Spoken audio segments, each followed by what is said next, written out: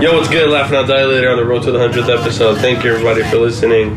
Thank you. Thank you for anyone who listens. Give us a 5-star on Spotify, on Apple. I don't know. I don't really even check Apple Podcasts, but if you listen there, thank you. Give us a 5-star on Spotify. It helps us a lot. It helps get us more out there, I guess. And today we have Kris Kirk. Right, that's Or is it Christopher Kirk or something? Oh yeah, it's Christopher Kirk, but either or. You go by Kris Kirk. Yeah, I go by Kris Kirk. I think. My favorite part of saying is where we're live from. Depending on how these episodes go, for those who care, I just came back from a tour with In Time, so I was up in Seattle and we recorded some episodes in the Bay, and now we're here back in beautiful Echo Park. Yeah, it's fucking nice out here. I want to live here someday. It's bomb. I want to. Whatever. I'm getting off track. But my guests say Kris Kirk, Locke, greatest band, one of my favorite bands ever. Thank you. Locke and Leather Slave. But overall, I'm not gonna front with you. Your photos. Yeah. Your photos are like. You're older, but sure. But still, your photos are like just remind me of like. Just chilling, you know what I mean? Even your photos are not too like out there. Just like it's always like very detail orientated. Mm-hmm. Very it always has a cool something cool is going on in the photo. Mostly black and white. I don't know if you you don't do color that much. Not much. I do. I've been leaning a little more into it, but I prefer black and white overall. Yeah. But your photos just basically your photos are like. I don't know, it just reminds you of like I think there's one photo that for some reason I was remembering today of Speedy saying next to someone it says he loves car. Oh yeah. And I was you know what I mean, like shit like that where it's like I feel like the average person would have taken it here pose, mm-hmm. but you kind of just took it you know what I mean, like you waited for the moment. Mm-hmm. That's shit like that's kind of sick. But yeah, how are you doing? I'm good, man. Thanks, appreciate it. What'd you do today? Just worked. Came home. Immediately worked on some flyers or kind of flyer stuff I had to work on. Yeah. And then now we're here. Yeah. What flyer for? For this band Kumo 99. Cool. Oh, wait, no. Oh yeah, but yeah, they're like type band. Yeah, for sure. Yeah, it's like drum and bass, like pop. Yeah. Those are punk dudes. I like that band. I just heard of them recently. Yeah, they're awesome. But who are they or who? They're Japanese, right? No, or am I thinking of another band? No, you're right. They sing in Japanese, but they're both from here. They both lived in Los Angeles. Are they from Japanese families or they're? Yeah, the singer is Japanese. Okay. Yeah. So they're still that's sick. Are they like punk dudes or? The singer was in some old punk bands for sure. We're in a punk circle, they're punk people or no? For sure, yeah. I would say so, yeah. They're definitely within the circle of friends. I should probably interview them. Yeah. Yeah. But sick. You're you basically do everything. But let's talk about what led up to that, your childhood. Sure, yeah. How was it growing up in Huntington Beach? It was great. It was very chill. I think I was saying earlier, there wasn't much to do, so I always found myself making art or having a lot of time to make music or go on tour. Those are definitely the luxuries of living in the suburbs where there's not a show every weekend, an art show to go to or whatever, and there's not events, so you have plenty of time to, if you wanted to be creative, and that was a big plus. It just moves very slow, so it gives you plenty of time to do whatever you want. What instilled liking art, being, you know what I mean? There's one thing of having the eye for art, and another of was it your family members, a friend, or the scene, or what kind of was I'm just gonna do art instead of getting into something else? Yeah, I don't know. I think it was my mom. She played guitar when I was younger. She had an acoustic nylon guitar that she'd always play around the house. So I think that got me probably interested in music, and then it might be the typical. I have an older brother. Might be the typical older brother has some CDs and tapes you want to listen to, so you sneak them and listen to them. Yeah. And maybe that's sparked my interest in music. I think I was interested in music from a pretty young age, and then I think when I found punk and alternative and pop punk, that's what really like change the course of like what I was interested in, you know, and that was probably around 8th grade. So yeah. And you're a brown skin. I am. Yeah. How was that growing up in Huntington Beach? For the most part, it was fine, to be honest. There was obviously some like incidents, I guess, like that you run into, but it was also just mainly being at like punk shows in Orange County, to be honest. It wasn't like just from Orange County itself. Yeah, it wasn't just like from like the random skinhead that was like downtown. Like they could care less. Like they wouldn't, like if you don't mess with them, they don't mess with you. Like essentially. But it's usually what happened at like a punk show down at it used to be called the Galaxy, but it's now the Observatory. Oh. Yeah. But I mean, other than that, I mean, it was like honestly fine. I think it gets like a pretty bad rep, you know. I mean, I guess part of it is warranted for sure, but overall, if you just like are just doing you, like no one bothers you. How about identity? Like being like your last name being Kirk and yeah. I don't know, just like how was that? Like were you ever like I don't know, kind of see like I don't know, see like movies or shows of like brown people and you're like, oh, like this is what I look like, sure. but I'm over here, like living this life. Yeah, it was definitely brought up, I guess, like when I was in elementary school. It'd be like, oh, why is your last name Kirk? And like, why are you brown? You look pretty Mexican too, like for sure. Yeah. Then like you have like a parent-teacher conference or something. Or, like a friend comes over and like, oh wait, why are your parents white?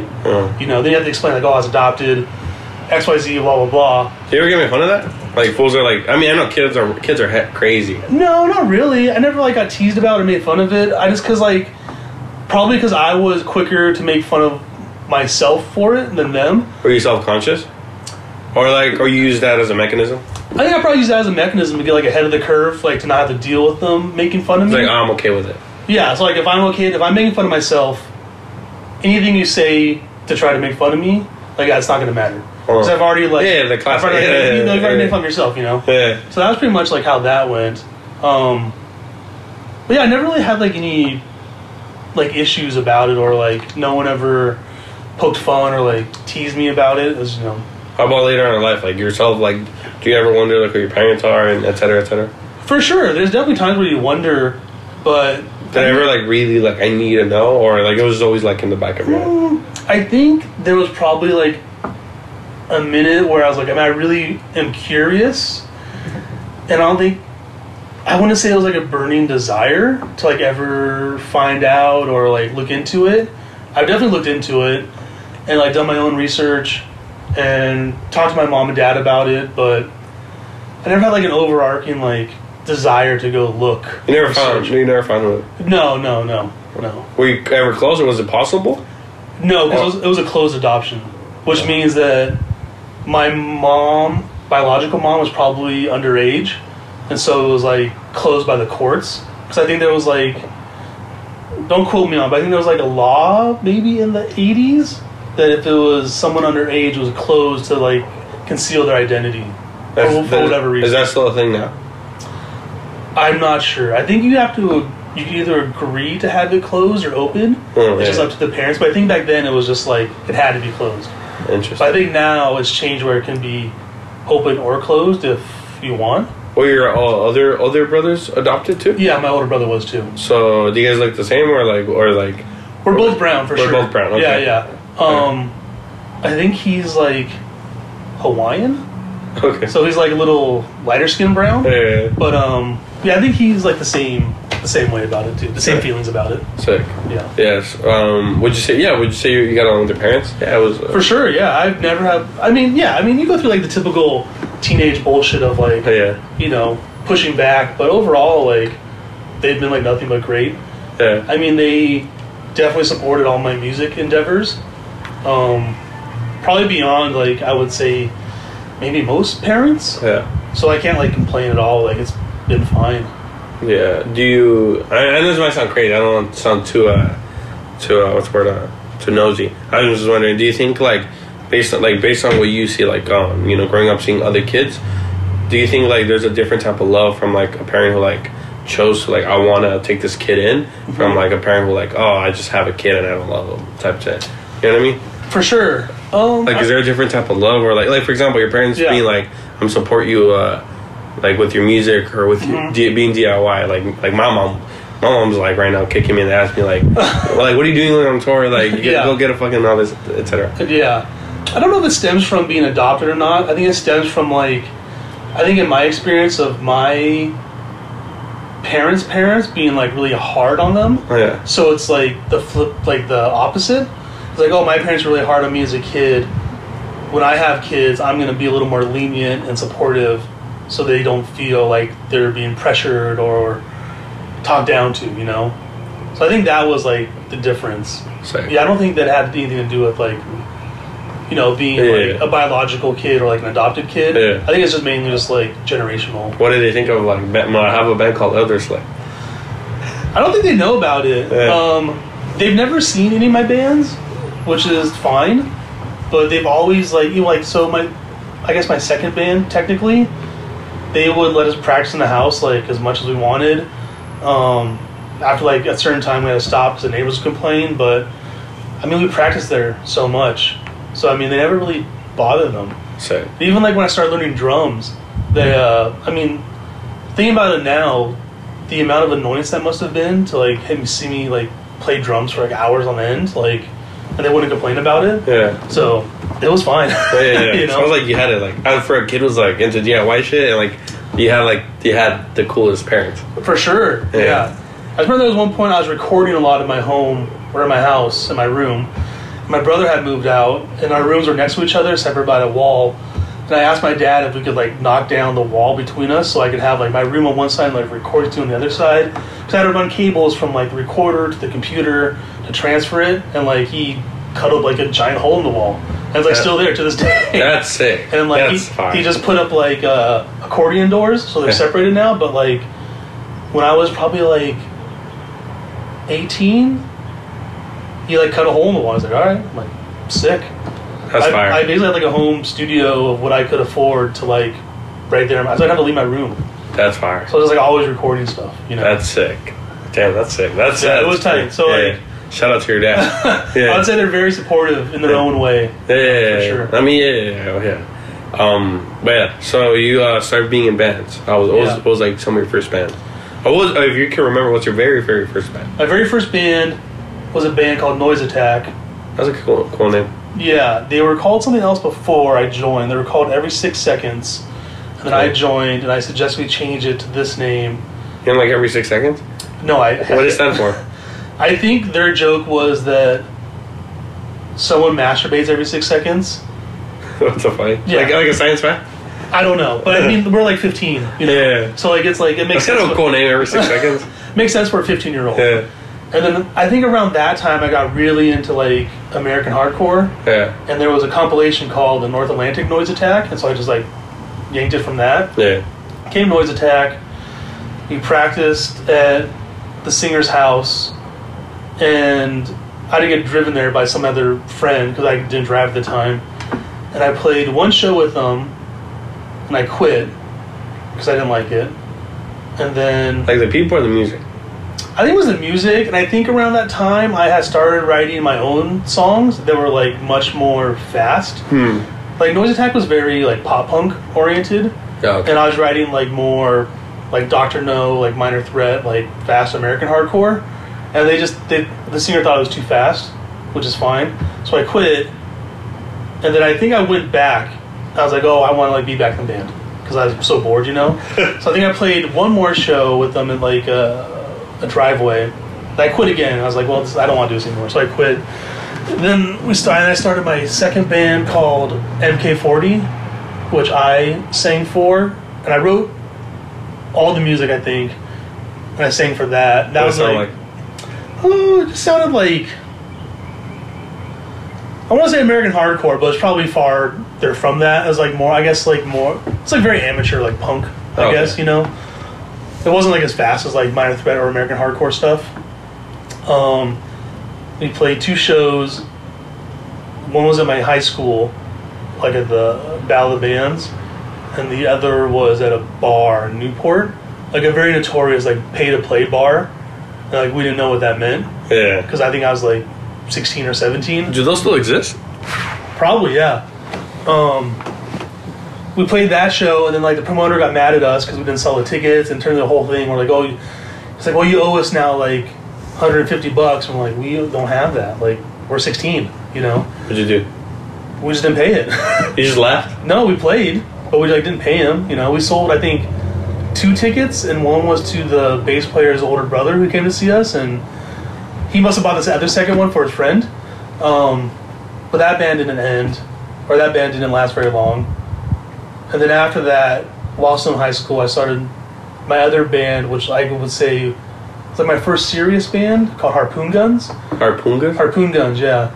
And we put out like a couple 7-inches and stuff, and went on tour. That was like, I would consider that my first like real like band, I guess. Yeah. Yeah.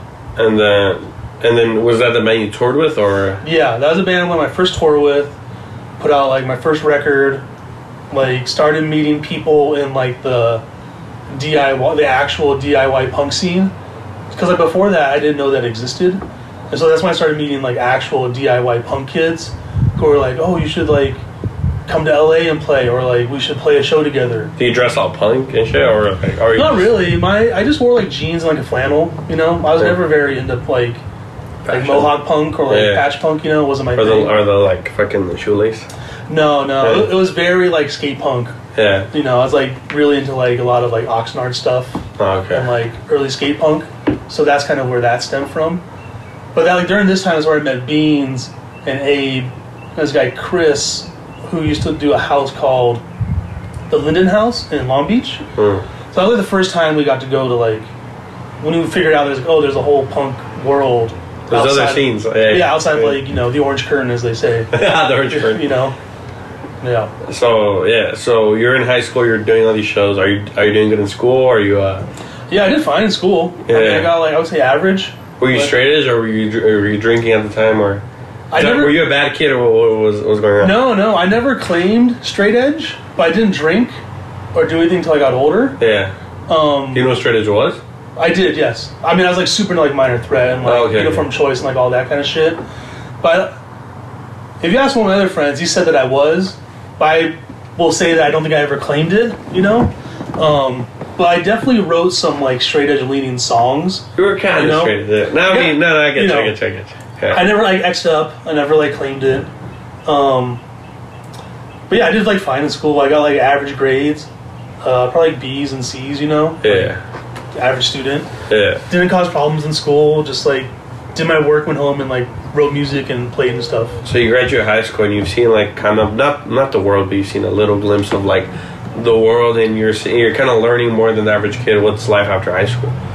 Yeah, I would say like the Harpoon Guns was like kind of like, I want to say it started like junior year, and like after we graduated, or maybe we went on a tour like while I was in high school still. But after that, it just kind of just like exploded because I didn't have school anymore besides like community college, you know.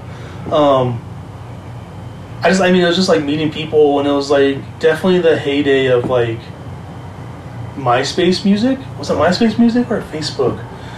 One of the two made it very easy to book shows like outside of your area. I think it was maybe MySpace. You could type in like Portland, Oregon punk, and there'd be a band that come up, and you'd be like, "Hey, we're gonna go on tour this day. Can you like help us book a show?" Like a hashtag or what? Or like no, you just like search. Like you could search like where the bands were from. I mapped out a route, and I was like, "Let's do these cities," and I'll just type in punk this city, and whoever comes up comes up. You know, like it wasn't very connected. You know, yeah. I don't want to sound all old heady, but it was just different. You know, yeah. It's a very beginner stages of like because now you can see like on Instagram like tells you everything for sure. Yeah, like you know everything. People are tagged, and this person's in XYZ band. You know, yeah. Or like even followers, or like the way they present, like because social media has come such a long way that the way you present yourself on social media, like you know, there's like how someone like moves or something. Yeah, or just like a homie's playing a show in like Kansas, and he tags all the people on it. You're like, oh, I can go these people, you know. Yeah. But yeah, we did with that band. We did 2 West Coast tours, I think. By West Coast, what do you mean? Like, what? Like, do you guys go all from Huntington, LA, the Bay, Sacramento, Oregon, Washington, Salem, then like back down. Yeah. Harpoon has never left the West Coast. Okay. But yeah. But still a band thing, or? I'm sorry? Still a band? To this day? Yeah. No. Oh, because you're like Harpoon still hasn't left. I was No. I was like, no, we broke up. I want to say like in 07. Sick. Yeah. And you guys had a last show and everything.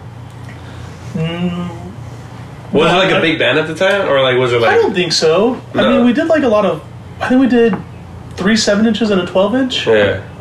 I wouldn't say it was a big band. Yeah. I think we were definitely in this group of bands around that time that were a little younger and different. Yeah. In my opinion, there was like so it'd be like Harpoon Guns, NASA Space Universe, Vomit Bomb, Critical Picnic, Audacity. There was like this little group of bands that were like from Orange County, LA-ish, they were like the young punk bands, I guess. Yeah. Like there's this band called Harry Balzania and the Teeny Weenies. No. Yeah, they're great. Yeah. The records are great. But they were like a really big, I guess, catalyst for our band. Yeah. In my opinion. Like they had an older brother who was, I want to say like 5 years older. Yeah. But he knew a lot of like the older LA bands like Life's Halt, the Bay Band, like What Happens Next. He knew like all these other fastcore bands from the era. So they like really helped us get into, I guess, like the LA punk scene, and like there used to be shows at like the Cultural Center in Santa Ana, and they were a big part of that. So they were like a really big catalyst in like the puzzle of this to like get us out of Orange County to play like shows. Yeah. Like them and like Beans and Abe and all those people for sure. Do you guys play with like Hit Me Back? Yeah. I think we played with Hit Me Back at, I want to say, Cashmere Cafe. Yeah. I think it was in Southgate. We played with them, I want to say, at the Linden House. But yeah, that's how I know Beans. It's like from that world. Yeah. Sick. And from 20 to 25, what was your, like, besides like you're touring, you're playing bands, what else is going on in your personal life? Have you picked up a camera already? Yeah, I would say I picked up the camera the first tour, which is probably was it film or digital? Film in 2006 maybe. I know it's cool now, like film and like VHS and like for sure retro shit or whatever the fuck. But was it cool then? Like, I don't know if it was cool or not. Or were there people using it? Or like, was there like a good group of people using it? There was definitely people using it. This guy, Steven Cubicle. Yeah. He ran Cubicle Records. He was like a very big film head. Yeah. I remember him shooting a lot of film. But my dad had an old film camera from when he was in the Army that he gave me. So I took that on my first tour because I just needed something to. So it was an accident. I just got a camera to document being on tour. Say. I had like digital cameras before that, just like to play around the house, with the friends, but like little high-8 cameras, like video cameras. Yeah. But I would say the first time I like took it vaguely serious was like on tour. Yeah. To like document what we were doing and like remember. Yeah. That was like the sole purpose, to be honest. And you were like, this was high school still, right? This was probably 2003, 2004. Yeah. I was born around that time. That's wild. I'm old. That's crazy. So 2003, 2004. You're in your 20s. You're starting taking photos. As you're going on tour, like you say, you're taking your photography more seriously now. Or it was the first time. Are you constantly shooting photos, or like it was kind of like here and there? It was here and there. It was definitely not as much as I wanted to, or I guess as I would have liked to, looking back. Yeah. There's a lot of shows I went to and played from like 2004 to like 2000, I would say 9 or 10. Well, maybe like say to like 2008 or something, that I really regret I didn't take more photos. It was like crazy shows that like I would have loved to have photos from, like looking back. Yeah. But I obviously didn't know I would like photography so much, so I didn't make sense at the time, Yeah.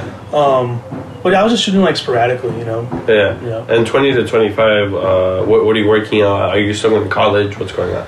Yeah, besides music and photography. Yeah, I started going to college in 2005. I graduated in 2004 from high school. 2005 to like 2011, I was in community college. I went for like 6 years. Damn. I think it was just to delay the point of like actually going to real college. Yeah. And I was doing like so much music during that time, and like different bands and like records and all that stuff. I wanted to like make my life as easy as possible to like do that and like not focus on school. So during those like years, I was like doing like a lot of music stuff. That's getting like more into like photography, you know, and like learning Photoshop and like making flyers. And did you go to school just because of your parents, or yeah, for sure. Like you were like, I don't even. Absolutely, 100%. Oh, okay, 100. Yeah. Did you eventually graduate? I'm sorry? Did you eventually graduate? Yeah, I transferred from OCC. I went to Long Beach College for one semester. I hated it. I left. And then I transferred to Cal State Dominguez Hills from 2011 to 2012. And I got a BA in audio engineering from there. Sick. Did you use it, or? I used it for 1 year and I hated it.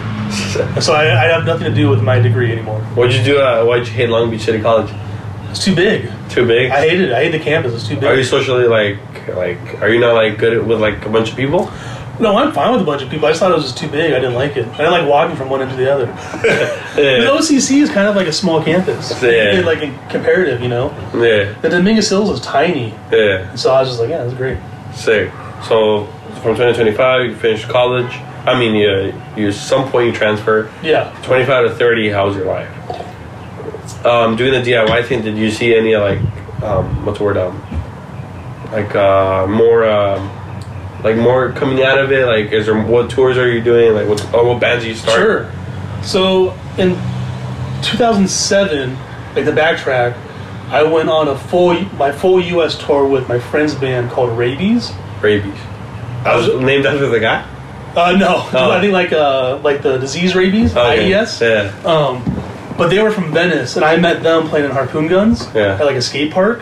And I went on the whole U.S. with Rabies and this band called War Crime from the Bay. Yeah. I was just their roadie, and it was like it was like how many? It was like 43 shows in like 45 days. No, reverse that. It was 45 shows in 43 days. It was just like a crazy tour.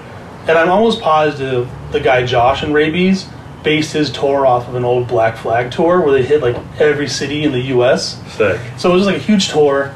That was the first time I ever went like east. Yeah. Then the next summer, 2 summers, 2009, I had a new band called Francis Harold and the Holograms, and we did a whole U.S. tour based on Josh's route.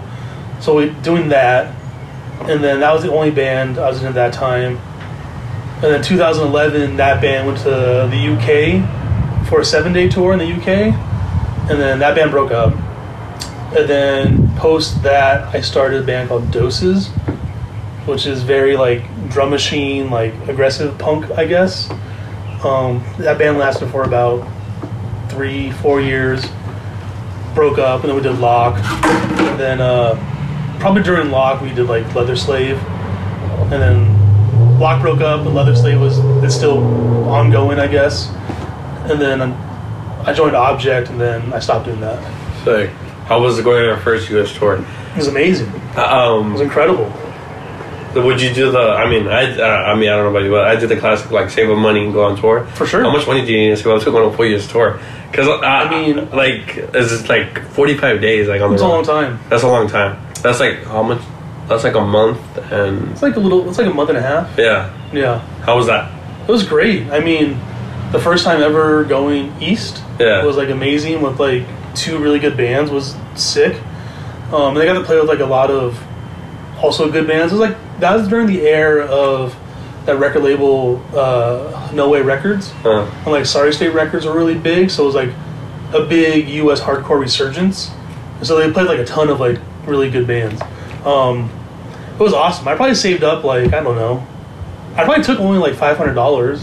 That's crazy. Or like a little more, you know. I barely survived for 2 weeks with $400. Yeah, I mean, I didn't like have to pay for gas. Yeah, I'd have to pay anything for like the lodging if we had to. Like, yeah. I wasn't in the bands. I was just like a roadie. Me neither, but I still couldn't fucking figure it out. I need to learn how to save money.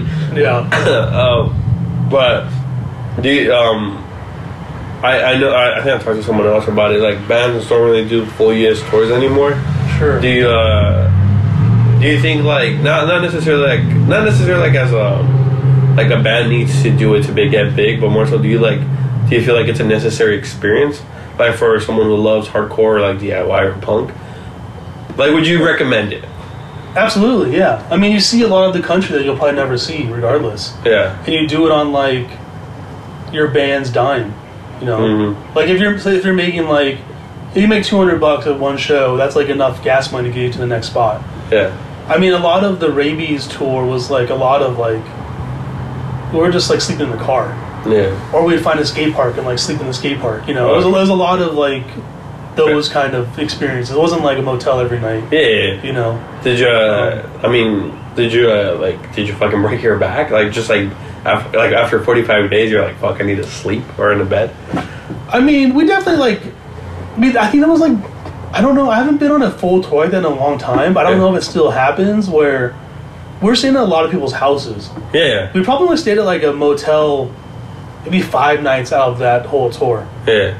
And that was like if we're in the middle of nowhere, or we decide to leave after that show and get a head start, we get like a cheap motel somewhere. Yeah. But most of the time it was like people's houses, and they usually have like cushions or extra beds or like a blow mattress or something. Yeah. So it wasn't that backbreaking. I think it was just being on the road that long. There's a point where you're like, all right, we're only halfway done.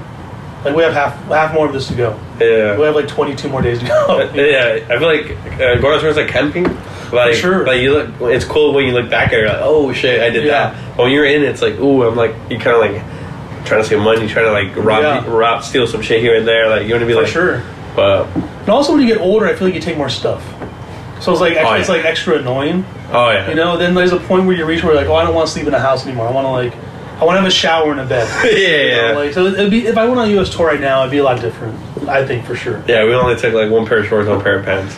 Yeah, like one pair of shoes and everything. But also when you're younger, you have like crazy experiences you probably don't have when you're older. Yeah, yeah. What are some places going on a full year's tour that you'd be like, this place is sick that normally nobody would think of, like a state or a city. Yeah. That you remember that was like, damn, that place, like who knew that place had like crazy shit going on? I'd say like Southern Oregon. Like really? Like Salem and what's the other one there? That's south of Oregon. I forget, but there's one other one. There's like a Salem and something else. But the kids like would just go off. Dude, Oregon was, I mean, at least when I was there, it was depressing. Oh, really? Yeah, Oregon. That was one of the like worst places on earth, probably. Yeah, I can see that. Yeah. Yeah, I don't know. I mean, like New Mexico, like New Mexico. It was like some small coffee shop in New Mexico, and like it was sick. Yeah. You know, it was cool to see. Did you ever hear a place like Alabama? Yes. Like just straight up like Southern or like racist and shit. Like how was that? I would say I think my first time in like the middle of America, like Kansas, it was definitely like a shock. Like I remember I was with Rabies and Warcry on the first U.S. tour. I got out of the van and there's like cornfields, like as far as I could see. I'd never seen anything like that before in my life. I just remember we would walk into the gas station and like just these like middle America folk just like could not believe what they saw. Like you just tell it was like heavy eyes on you like the whole time. Whether it's like if we're like dirty punks or if like, because I think like having a brown guy with them or like whatever it might be is like you can just tell all eyes are on you. So it was like definitely very uncomfortable in like certain areas. Did you ever like have like a problem, like someone's just like at a gig or what's that? Have you seen that movie? It's a fucking that movie where it's a punk band and they're on tour and they accidentally play this Nazi fest and what's the movie called? Green Room. Yeah. Do you ever have any Green Room type experience? I wouldn't say like race related. I just been like have crazy incidents, you know. Yeah. I mean, there was like we played in Phoenix, I think, with Rabies. I was on their tour. Someone just like ran into the building and said they had a gun, and like the show just stopped. Like a random person? Just like a random person. And everyone just like sat down and like waited for see what he was gonna do, and then he just left. Oh really? We'll talk more about that. Like explain the whole story. Yeah. I mean, that's like what I reminded my friend Josh about it maybe a couple months ago, and he like totally forgot about it. But I think they were just playing, and this guy just like runs in. I think he had like no shoes. He was like kind of dirty. He was causing a scene, and like he eventually said that he had a gun. Then it got relayed throughout the crowd, you know, and like the show stopped. Like he was like, I have a gun, like telling people, or like yeah. Okay. And then like it just stopped, and we all just kind of sat there to see what was gonna happen, and like no one really ran, from what I recall, and he just eventually just left. Did he take out the gun eventually? No, I don't think he had one. Oh, okay. I don't know if he had one or not. He didn't like pull anything out. It's not like a movie where he's like, oh, fucking guy, everybody's just like stalling, like it goes down. It's like everyone's just, oh my god, yeah. I mean, I've like, any near death experience? I wouldn't say near death. We've had like crazy car problems. Yeah. Like our wheel broke off on the freeway, and like the van just like skidded to a halt. I've had like weird instances. Like the story that I tell on the regular is when I got pink eye in this place called Coquille, Oregon. Yeah. Which is like a logging town on the coast of Oregon. Yeah. Anyways, long story short, it was like this rec center, and they had this huge like bed sheet hanging from the rec center that said like rabies, harpoon guns. Second Opinion played. They're a band from the Bay, and this local band called John Paul and the Popes. And no one had. I don't know how we booked it or how we even got this show. But anyway, the show ended, and we asked the guy who was in John Paul, who lived there, like, hey, is there a place we could crash? And I was like, oh yeah, I got an apartment upstairs with my mom. Like, you're more welcome. I'm like, you're above the rec center? He's like, yeah, come up. So like, all right. So we go up there, grade all of our shit, go up there. And we go into his room, and like, all the walls are covered in crayon drawings of like stick figures having like sex in like various positions. Yeah. And we're just like, oh, crazy. Like, like, oh, right on, man. That's cool. And the one I specifically remember was a stick figure on the roof, like bending over, and there was a hole poked in the actual ceiling, and he had like a brown craft paper towel hanging from it, like it was pooping. We're like, oh, this is weird. So anyways, we kind of like settle down, we get settled, and he's like, hey, do you guys want to see like my shit jar? And we're like, no, we're good. He's like, are you sure? I'm like, yeah, like we don't want to see a jar of poop. I'm like, why do you even have this? He's like, oh, we throw it on all the rednecks in town. I'm like, oh, that's cool. But then he pulls out this like Mott's apple juice bottle, like the big with the handle on it. It's just full of shit, like liquefied poop. And we're like, please do not open this. And like, of course, he cracks it open. The room immediately smells like shit. And we all run outside, and we're like, we got to go. We can't stay here. This is too much. So we tell the guy, we're like, oh, sorry, we got to like go. Our show got bumped up like to the day show in San Francisco. We got to go. He's like, yeah, I'll go, whatever. So we go to sleep, and I wake up, and my eyes are just like crusted shut. And I had no idea. I had never had pink eye before, so I didn't know what it was. And like my eyes just red and like goopy and drippy. And I put like a bunch of Visine in it. That doesn't work. At one point, I thought I was actually going blind because I'd never had it. But anyways, we finished the tour. We canceled the show in Arizona. We go home. The drummer of that band, he moved after that tour to Portland, and he gave everyone pink eye. There's like this family tree of like me at the top, with just like all these names that got pink eye from like that one guy with the jar of poop. It was just like a crazy like ordeal. Like I'll never forget. There's some crazy people like that out there. Yeah. I've realized that. Yeah. Damn. Any other stories like that, or any other shit that happened on the road? Any weird like some weird people you've encountered on the road? I mean, I'm pretty sure there's a lot, but what's some of the that comes to mind? I'm trying to think. There was this one time in New Orleans on the tour in 2009. Our car had a bunch of problems. We stayed with this guy, and I was like, hey man, where can we go get our van fixed? And he's like, oh, you could go to like, I got some homies you can go to. Like, oh, for sure, like, what's it called? And he's like, he looks at me specifically and goes, you shouldn't go. I was like, oh, what's up? He's like, you just shouldn't go. I was like, for sure, like, I got it. I was like, what's this place called? So we got our van fixed. And it was called ANMD Mechanics.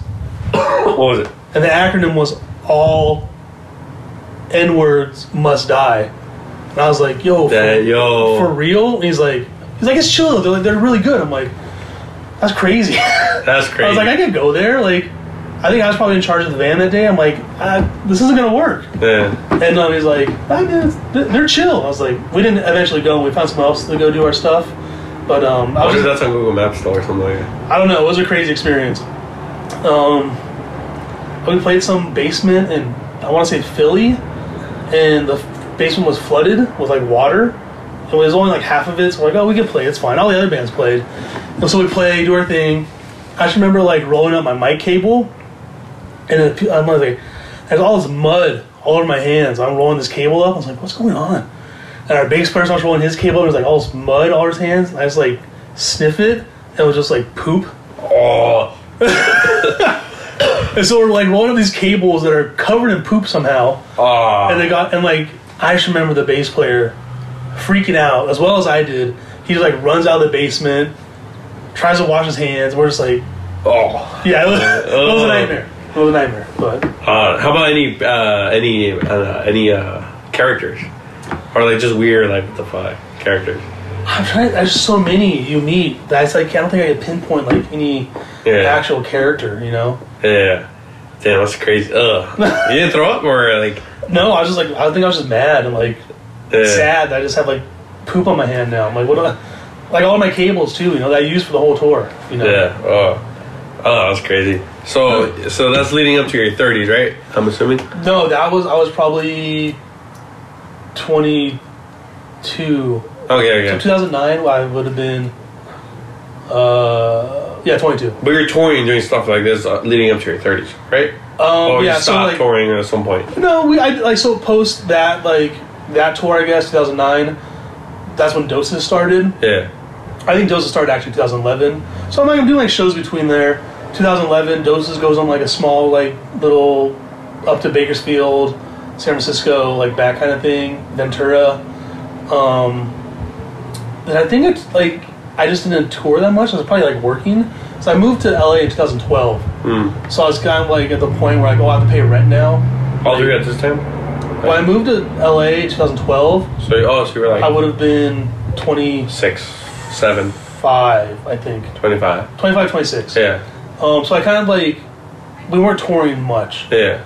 With any of my bands. Then Lock happened. I want to say around like 2015. Yeah. And then, how long was Lock active? I want to say like 3 years, right? 3 years. I think so. Yeah. Yeah, 3 years. Yeah. Yeah. And we did like a Nuke the Nation tour with it was us, Glory, and there's one more band I'm forgetting, but Sam from Triple B, he organized it all. Yeah. And we did like a show in Toronto for Not Dead Yet, I think that's what it's called. Yeah. But Lock only did like 2 tours. It was was there full US? No. We just did that like little. It was a 2-week trip from like here to like Florida, then up to New York. Okay. Then we flew home. Okay. We did like half the US. Yeah. And then we flew out to Texas and did like 3 shows, like Denton, Dallas, and Austin. Yeah. That was like the extent of like Lock's touring, I think. Okay. From what I recall. You guys are like a super group. I guess so. Yeah. Yeah. I mean, yeah. Like a lot of homies, you know. Yeah. Yeah. That's crazy. And did you come up with the whole like I guess aesthetic for Lock? No, we had our friend Matt Belosi. He did the logo. Yeah. It's literally just ripped off a store, right? I have no idea where he ripped it. Okay, I'm gonna. Or if he ripped it, I'm not sure. I tried to picture. I'm probably gonna hit the theater. There's a theater in Commerce, and on the way out, there's like a Lock storage. Yeah, and I always see it. I always think of like Lock. Yeah. I'm not sure. He might have. Yeah. I don't know. I hit him up. I'm like, yo, I need a logo for his band. He's like, all right, here you go. Yeah. I was like, I would get a Lock tattoo. That's how much I like Lock. Sick. But I was like, I don't know what. I just get a Lock. And that was just like weird. You know what I mean? Like, all right, that was just like a dangly Lock. Yeah. But yeah, Lock's thing. And but you came up with the photos, right? I did do the photo, the 7-inch cover. Yes. The rat.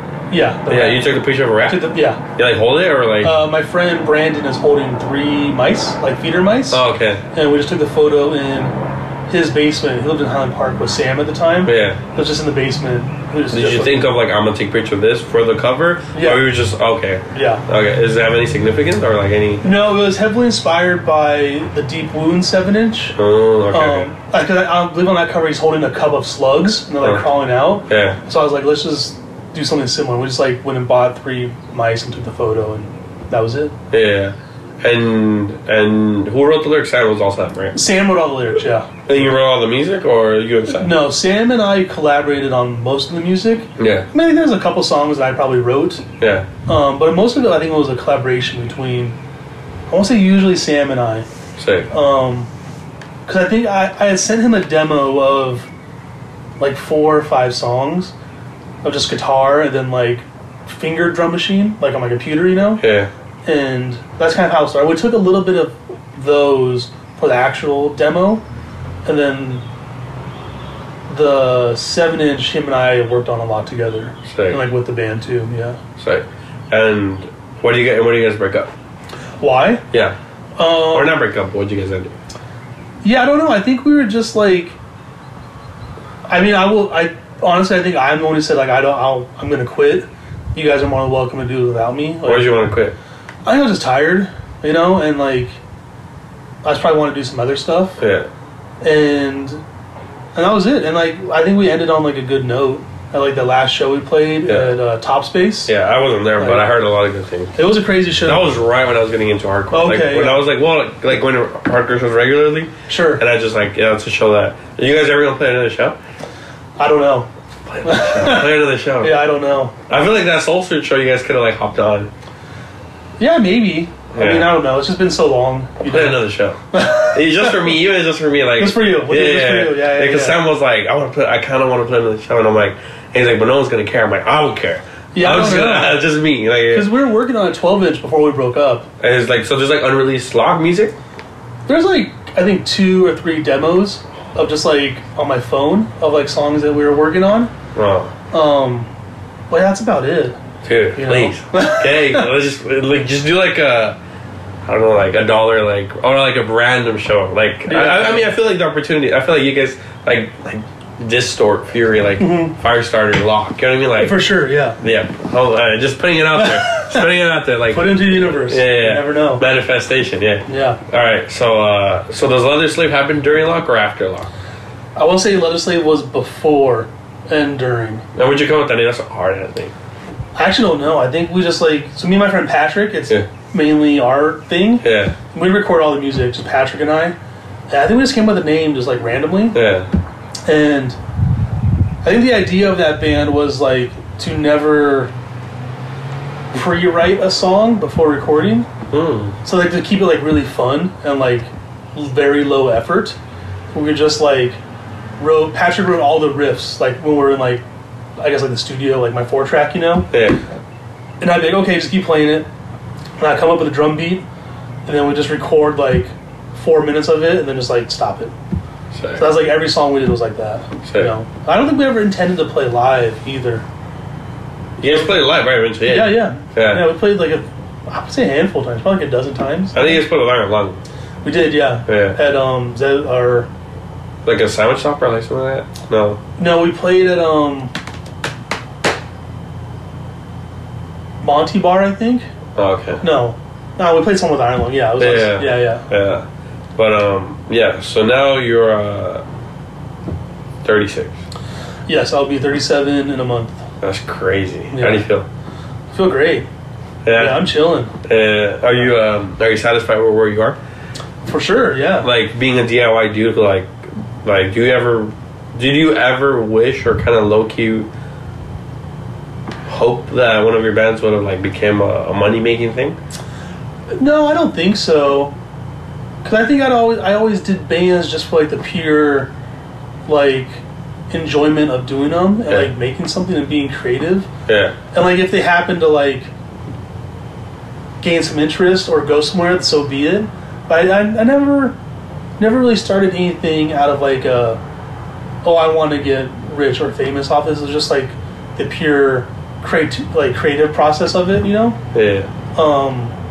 But that's all. I've always felt like anything, you know, I do, whether it be like a book or a record or whatever, you know, it's always just like I want to do this. Yeah. So I'll do it.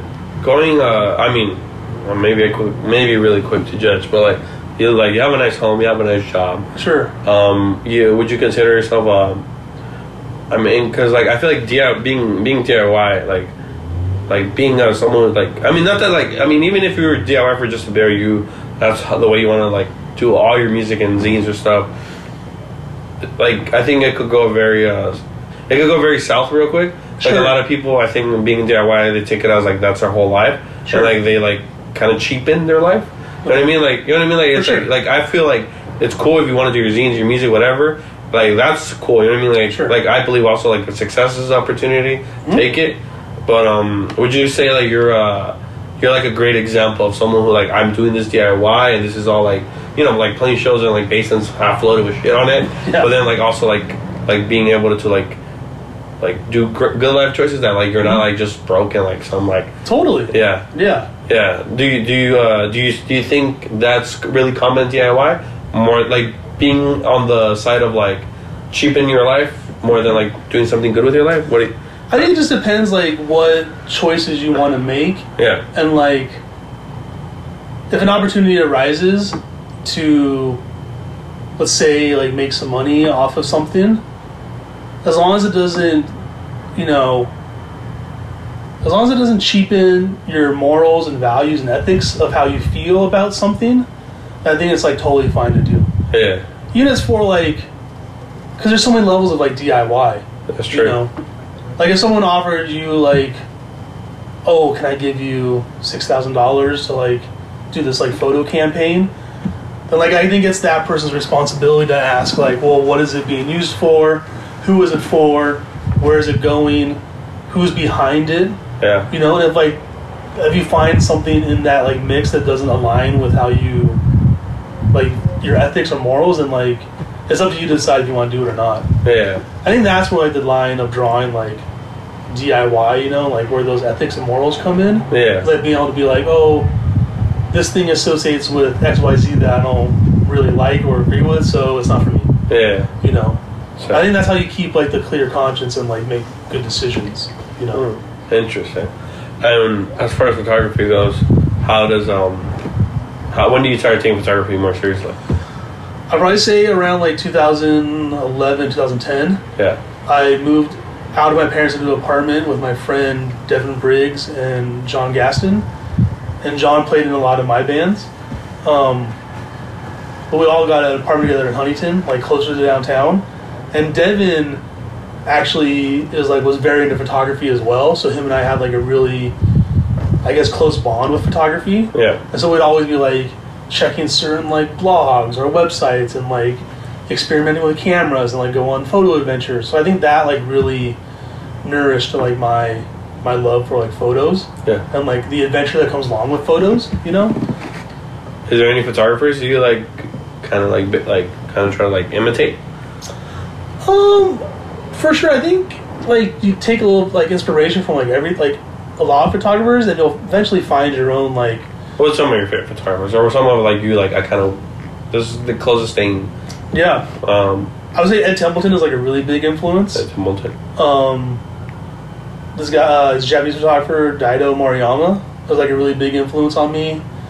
Bruce Gilden, Martin Parr. I would say those are like probably my top that like I could think of off my head. Yeah. But yeah, I mean, for sure there's times where you try to like imitate it, like Daido Moriyama, I guess, for example, his are very stark contrast black and white photos, which is also like a very time in Japanese photography from like the 70s. Yeah. But you could take a lot of like influences from that and like make it your own. Is there anything your photos try to capture, or is there a goal like that you try to like when you take a photo or taking photos? I think like looking at all my stuff, I would say there's like a lot of humor in my photography. Yeah. Which I don't think I realized until like later on when I like actually like got into it and looked back. Yeah. There's like a lot of like funny moments that I think are funny. Yeah. And want to like express like, oh, this is funny for this reason. Like the speedboat shirt, for example, like that's just funny. He's wearing that shirt. Yeah. You know, like that was the photo. Either that or like I like really like dramatic events. There was a TikTok thing called Adrian's Kickback that happened down in Huntington. Yeah, you know about that? Yeah. So I went down there and like shot all like a bunch of photos from there. Okay. But like that just like intrigued me beyond belief. Like, interesting. I had just got back from like a surf trip, like with some friends to LA, and Devin actually, he texted me. He's like, "You gotta come down to Huntington. There's this thing going on." I'm like, "What is it?" Yeah. He's like, "I don't know, but you gotta come." I'm like, "Okay." And I got down there, and like the moment I got off the freeway onto Beach Boulevard, I'm like, "This is nuts." Like, there was cars in front of me yelling at each other, being like, "Are you going to Adrian's Kickback?" I'm like, "What is this?" And it was just chaos. Yeah. Like, I loved every second of it. Interesting. You're a very calm dude, but I guess you're drawn to chaos. For sure. I'm like definitely drawn to like chaotic events and like dramatic events, like 100%. Do you partake in most of them? No, I try not to. Sick. It's like the same as like shooting like a punk show. Yeah. Like they're so chaotic, you know, in general. And but you're just out here like yeah, and I love taking photos of shows. You know? But it's like the same difference, but like from like a venue to like the street. What do you think about what do you think about like show photography being oversaturated? Just like there being a lot of photographers. As someone who like been taking photos before it was popular, or using a film photo before it was trendy, do you like look down on it, or do you like encourage it, or do you not care? I think it's like definitely half and half. I don't look down on it. I think anyone like taking photos and like expressing themselves creatively is like very valid and like worth their time, and like it could be worth someone else's time. But I think I won't say the oversaturation, but I think there being like a lot of photographers at one show could maybe hinder like the overall vibe, you know? Like if you're going to a show, you don't want to see like flashbulbs going off every 10 seconds, you know? But that being said, like there's so many photographers, like I think it's only fair that everyone like is able to like take a photo, like get their shot, you know? So it's like I go very back and forth on it. Yeah. Well, like even like you're saying, like a fucking show half flooded and be like, I'm gonna play, even though like most people would have like, what the fuck? Totally. Like that's like I don't know. It's kind of that's sick. Not only is that sick, but like it just sounds more appealing. Like I like being in LA, surrounding big scenes or every I don't think there's necessarily, I wouldn't consider any scene here small at all. Like you know there's like a fucking 3 videos, like, video sets. There's like a bunch of photographers, film, digital, and then there's like a fucking there's a whole edit on someone's phone, and there's a TikTok of just those, you know what I mean? And there's like at the end of the day like 2 people moshing. And then that person is tagged. And then that person moshing. Repost, look at me moshing. That being said, like, even though hardcore is like, I guess bigger now more than ever, even on the DIY aspect, I still go to like, for example, we went to Bellingham, Washington. That's and it's like a fucking like it's like kind of like this apartment where it's like you go in there, it's the bathroom, you go in over there, it's like a room, someone's sleeping. You go in there, there's like a venue. You know what I mean? Like shit like that where it's like this seems like it's like not only is like I'm not trying to like because I'm conflicting where it's like I love like don't get me wrong like being successful like you know like just making something of yourself, but also it's like well like shout out to Alexander Spit like where there's less cameras on where the real is. And like you look at a place like that where it's like people are moshing, people are doing a fucking wall of death where there's like a skinhead, there's like girls in there, there's like a mix of people like just like I was like what the fuck is going on? But like you go show here, it's like I said, that's you know that's what's happening.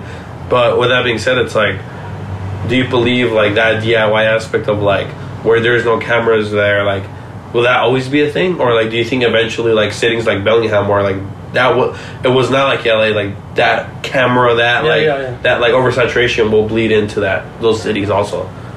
Probably eventually. You think so? Yeah, but also that being said, I think because I think about this a lot. There's always going to be a group of like teenagers who are new to whether it be hardcore punk or like ska or whatever, death metal, whatever it may be. There's always going to be a younger group of teenagers somewhere who are probably not so like tuned in. They're just doing it to do it because they want to, or they see like, oh, like I love this band from whatever Arkansas like 3 years ago. Let's do like a band like that. They start their own little scene that's gonna eventually like flourish into something else, or it might not. But I think there's always gonna be little pockets of like young kids who are gonna just do it just to do it. Yeah. There might be like different intentions, like Yeah. Because like it's so easy now to like pop on your phone and be like, oh, this is crazy. Then like, you know, have the intention of doing it to get like a crazy clip or a crazy photo. Or a graphic designer, but you're you're just making like you're making what someone else did on their room like back in the day on your laptop.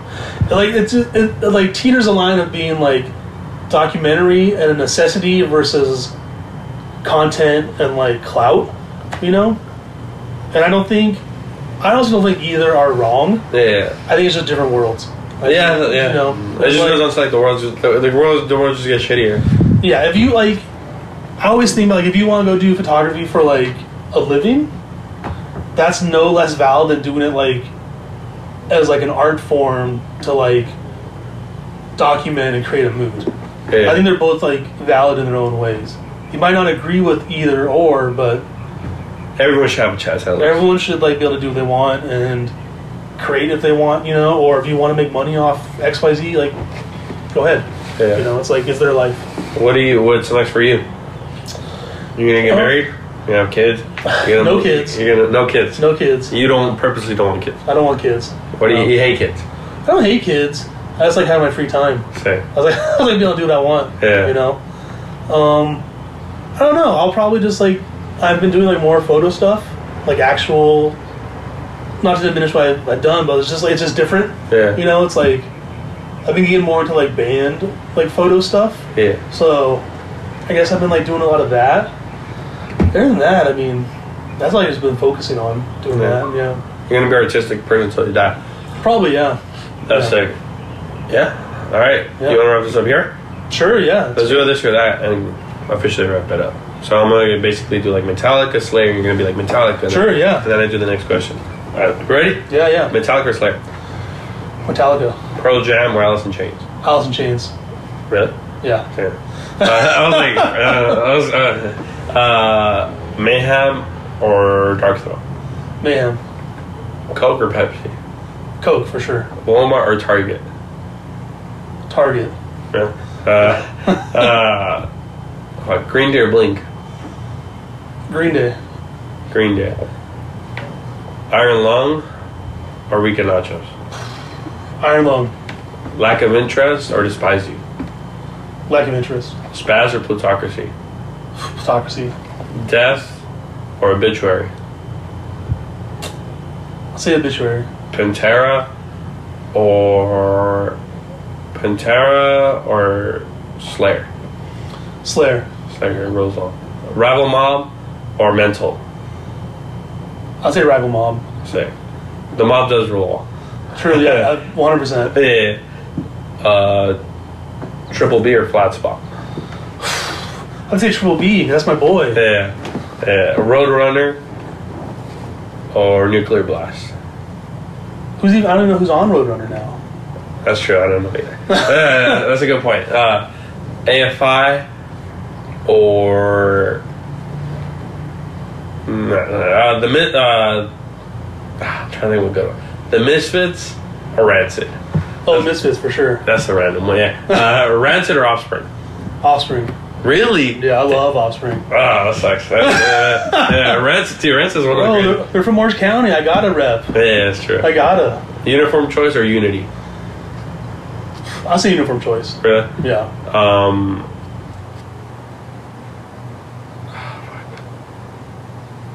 Abuso de Poder or Presión Postum? I don't think I've heard any of them. Damn. Alright. Death Threat or Hatebreed? What was the first one? Death Threat or Hatebreed? Hatebreed. Hatebreed? Yeah. I think that's it. Sick. Alright, let's wrap it up. Thank everybody for listening. Anything else you want to say? No, I'm good. Yeah? Yeah. Alright, Kris, Kirk, you already know. Thank you.